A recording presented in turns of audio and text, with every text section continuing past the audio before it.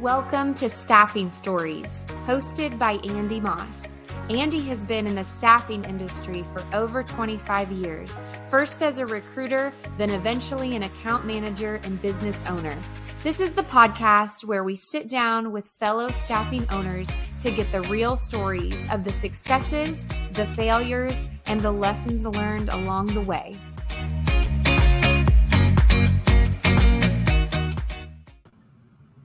And hey, everybody, and welcome to the first episode of the Staffing Stories podcast. And today's guest is unique in that he's also the host. And so we thought that on this first episode here, we would get Andy's story and talk a little bit about why we wanted to start this podcast.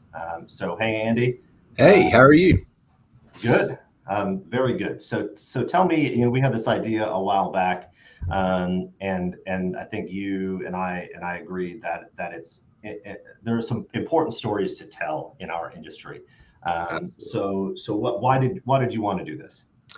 I started, I listen to podcasts. It's kind of the way now to learn and share. And I could not find any podcast or any stories of how some of these staffing owners got to where they are and the success of their companies. And I love to share stories and hear stories. So I was like, you know what? We're going to do this. And I know enough people over the years that everybody, if you're in staffing, you love to be able to talk. And so that's where we came up with it. Yeah, it's one of those industries where I think the people and business owners in general, right? They're unique. You have to have something special, right, to start a business and to persevere through it. But the staffing industry in particular, I think you have to have a certain level of trust and perseverance to be able to even want to get into this industry. So many people burn out of it. And so, I think the people that we've got lined up to talk to all share that in common. It's, someone always said you have to have a little bit of crazy in you to do some staffing and recruiting. And it's true. But the personalities that I know that are in this industry are unbelievable. The knowledge is unbelievable. And just to be able to tee that up and share it in a podcast like this, I'm super excited about it. Yeah, me too. And I think, one of the things that we talked about early on when we were talking about the format of this podcast is that we didn't want to have it be an advertisement. We didn't want it to be all sunshine and rainbows. It's important to talk about the successes, but also the failures. Oh, absolutely. And I think that's something that we're going to key on a lot. What was your best day? What was your worst day?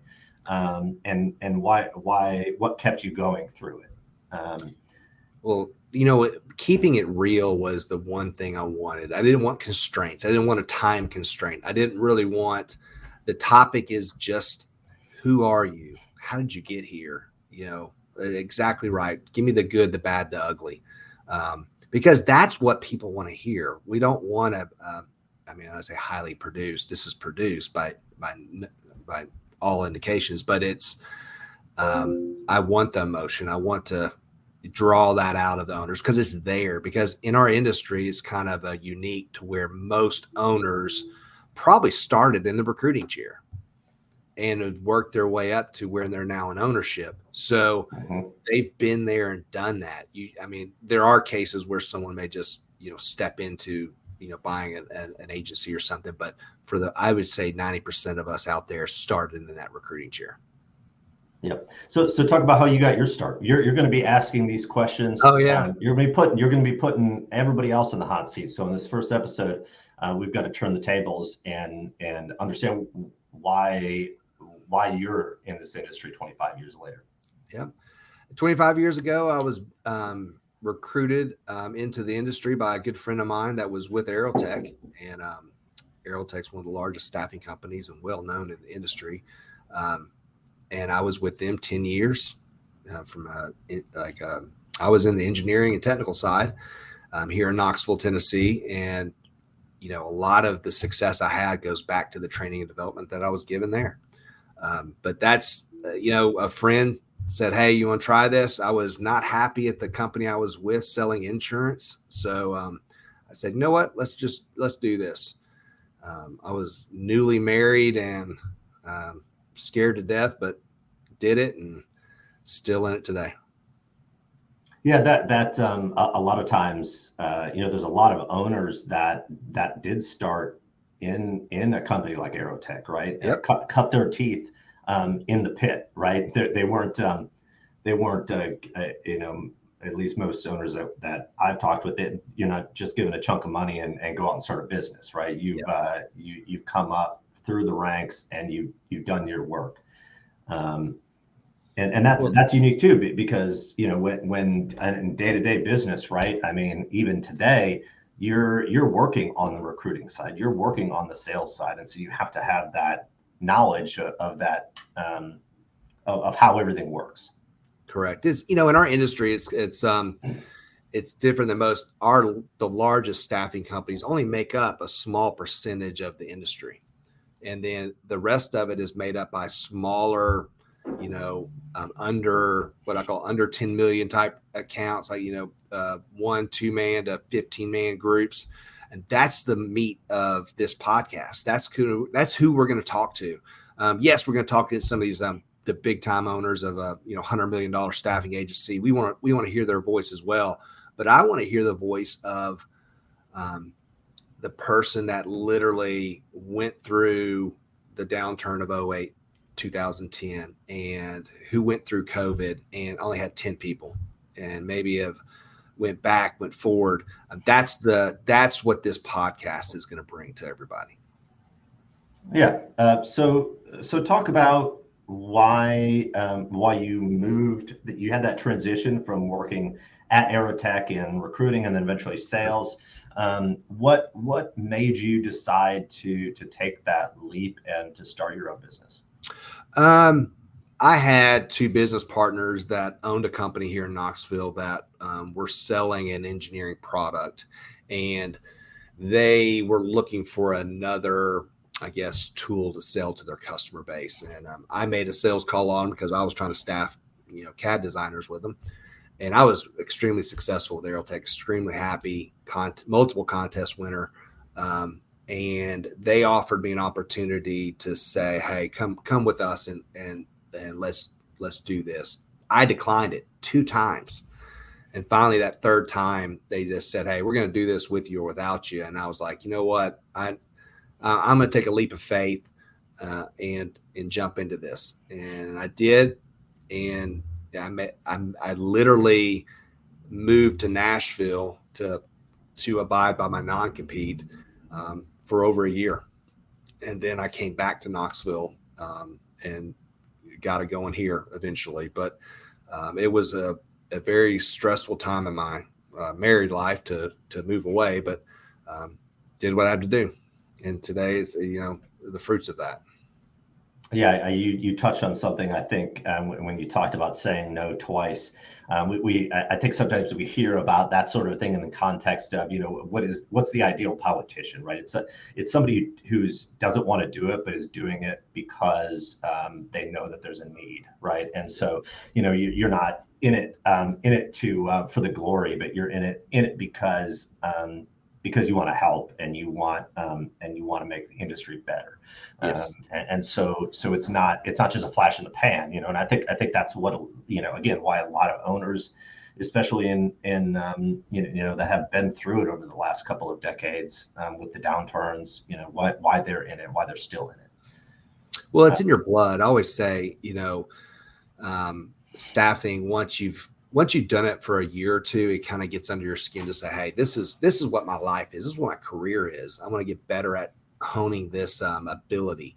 I just loved it. I was an athlete in college and high school, and staffing and recruiting was the closest thing that I could get to a ball game as I could find. The success of a win, the gut-wrenching losses. But I think my sports background helped me in this industry so much because I could handle those losses. I could, be happy for the wins, but it's a quick, like, hey, let's get excited, but let's get back to it. And that gave me the foundation to where I was able to succeed now. And I think without that, I think it'd been extremely hard. Yeah, and that's something that I know you look for even today when hiring is people that have, are athletes, right? Especially collegiate athletes. They've got that never give up, right? Don't quit. I to this day, one of the most successful individuals we've had at our company was a ballerina. And I had no idea dance was as tough of a sport until I hired her. And I played baseball and football, but I don't care what sport or what activity you did. What I'm saying is just what you have to go through as an individual to prepare to compete, even in dance, is something that's the special makeup that we look for in staffing and recruiting. And not that you have to have that, but it is a really a foundational tool that we look for. Well, because chances are in your first, let's say 2 weeks as a new recruiter, you're going to get a pretty good letdown, right? You're going to get a back out. That's almost a rite of passage, right? So you have to be able to weather the storm. I say we're in a failing business. You're going to have more failures than successes, and it's again how you handle that. But what a great time to be in staffing and recruiting these days. The market is, very diminished with talent, and so you have to use agencies like mine as others. And to hear the stories from the recruiter, the pits these days is just like, man, that's different than it was when I was in there. They're dealing with economic conditions different than when I was. The tools are amazing they have their hands on these days. The applicant tracking systems to all the add-ons. It's a fun time to be in the staffing and recruiting world. And I wish I came from an area where we had a phone book and a pager and a real hard set phone. Now we're getting into texting. We're getting into automations. It's fun. Yeah, you really have to be agile, right? You can't stay stuck, or else you're going to be left behind. And that's probably not unique in industries, but candidates and clients too. They're looking for you to offer them something different. Yeah, we're going through a time in our industry where it's generational. Like when I started with Aerotech, my son was born when I was at Aerotech. He's now 20. He's now coming into the working world. Like literally he could work for me. So you're talking about we are passing this torch on to our children, and you have to be able to adapt to how people communicate now than what they did before. And as a business owner, that's why I was really wanting to hear stories from other businesses. Like, how have you adapted? How have you made that transition to where you were using a phone book to now you're using Zoom info or something? I mean, it's just, to be able to hear that in this podcast is going to be so fun for me to be able to do it. And then to hear the how-tos and pass that on.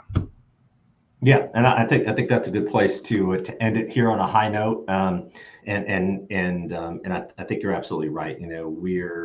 You're keen, and I know our guests are, to share what they've learned and maybe some unique challenges that they've had. That it's one of those things. I think we're going to find that the challenges, everybody's gone through something. That what you're going through, somebody else out there has gone through it. Yeah. And I think that's what we can learn from it, and hopefully build continue to build on our industry right into a stronger place for all of us. And I think it's going to be a fun story. So let's all jump on board. Let's listen to it. Yeah. So first, our next episode should be coming up shortly. And the guest there will be Matt Furman from Core Group Resources. Matt's a great guy, really enthusiastic.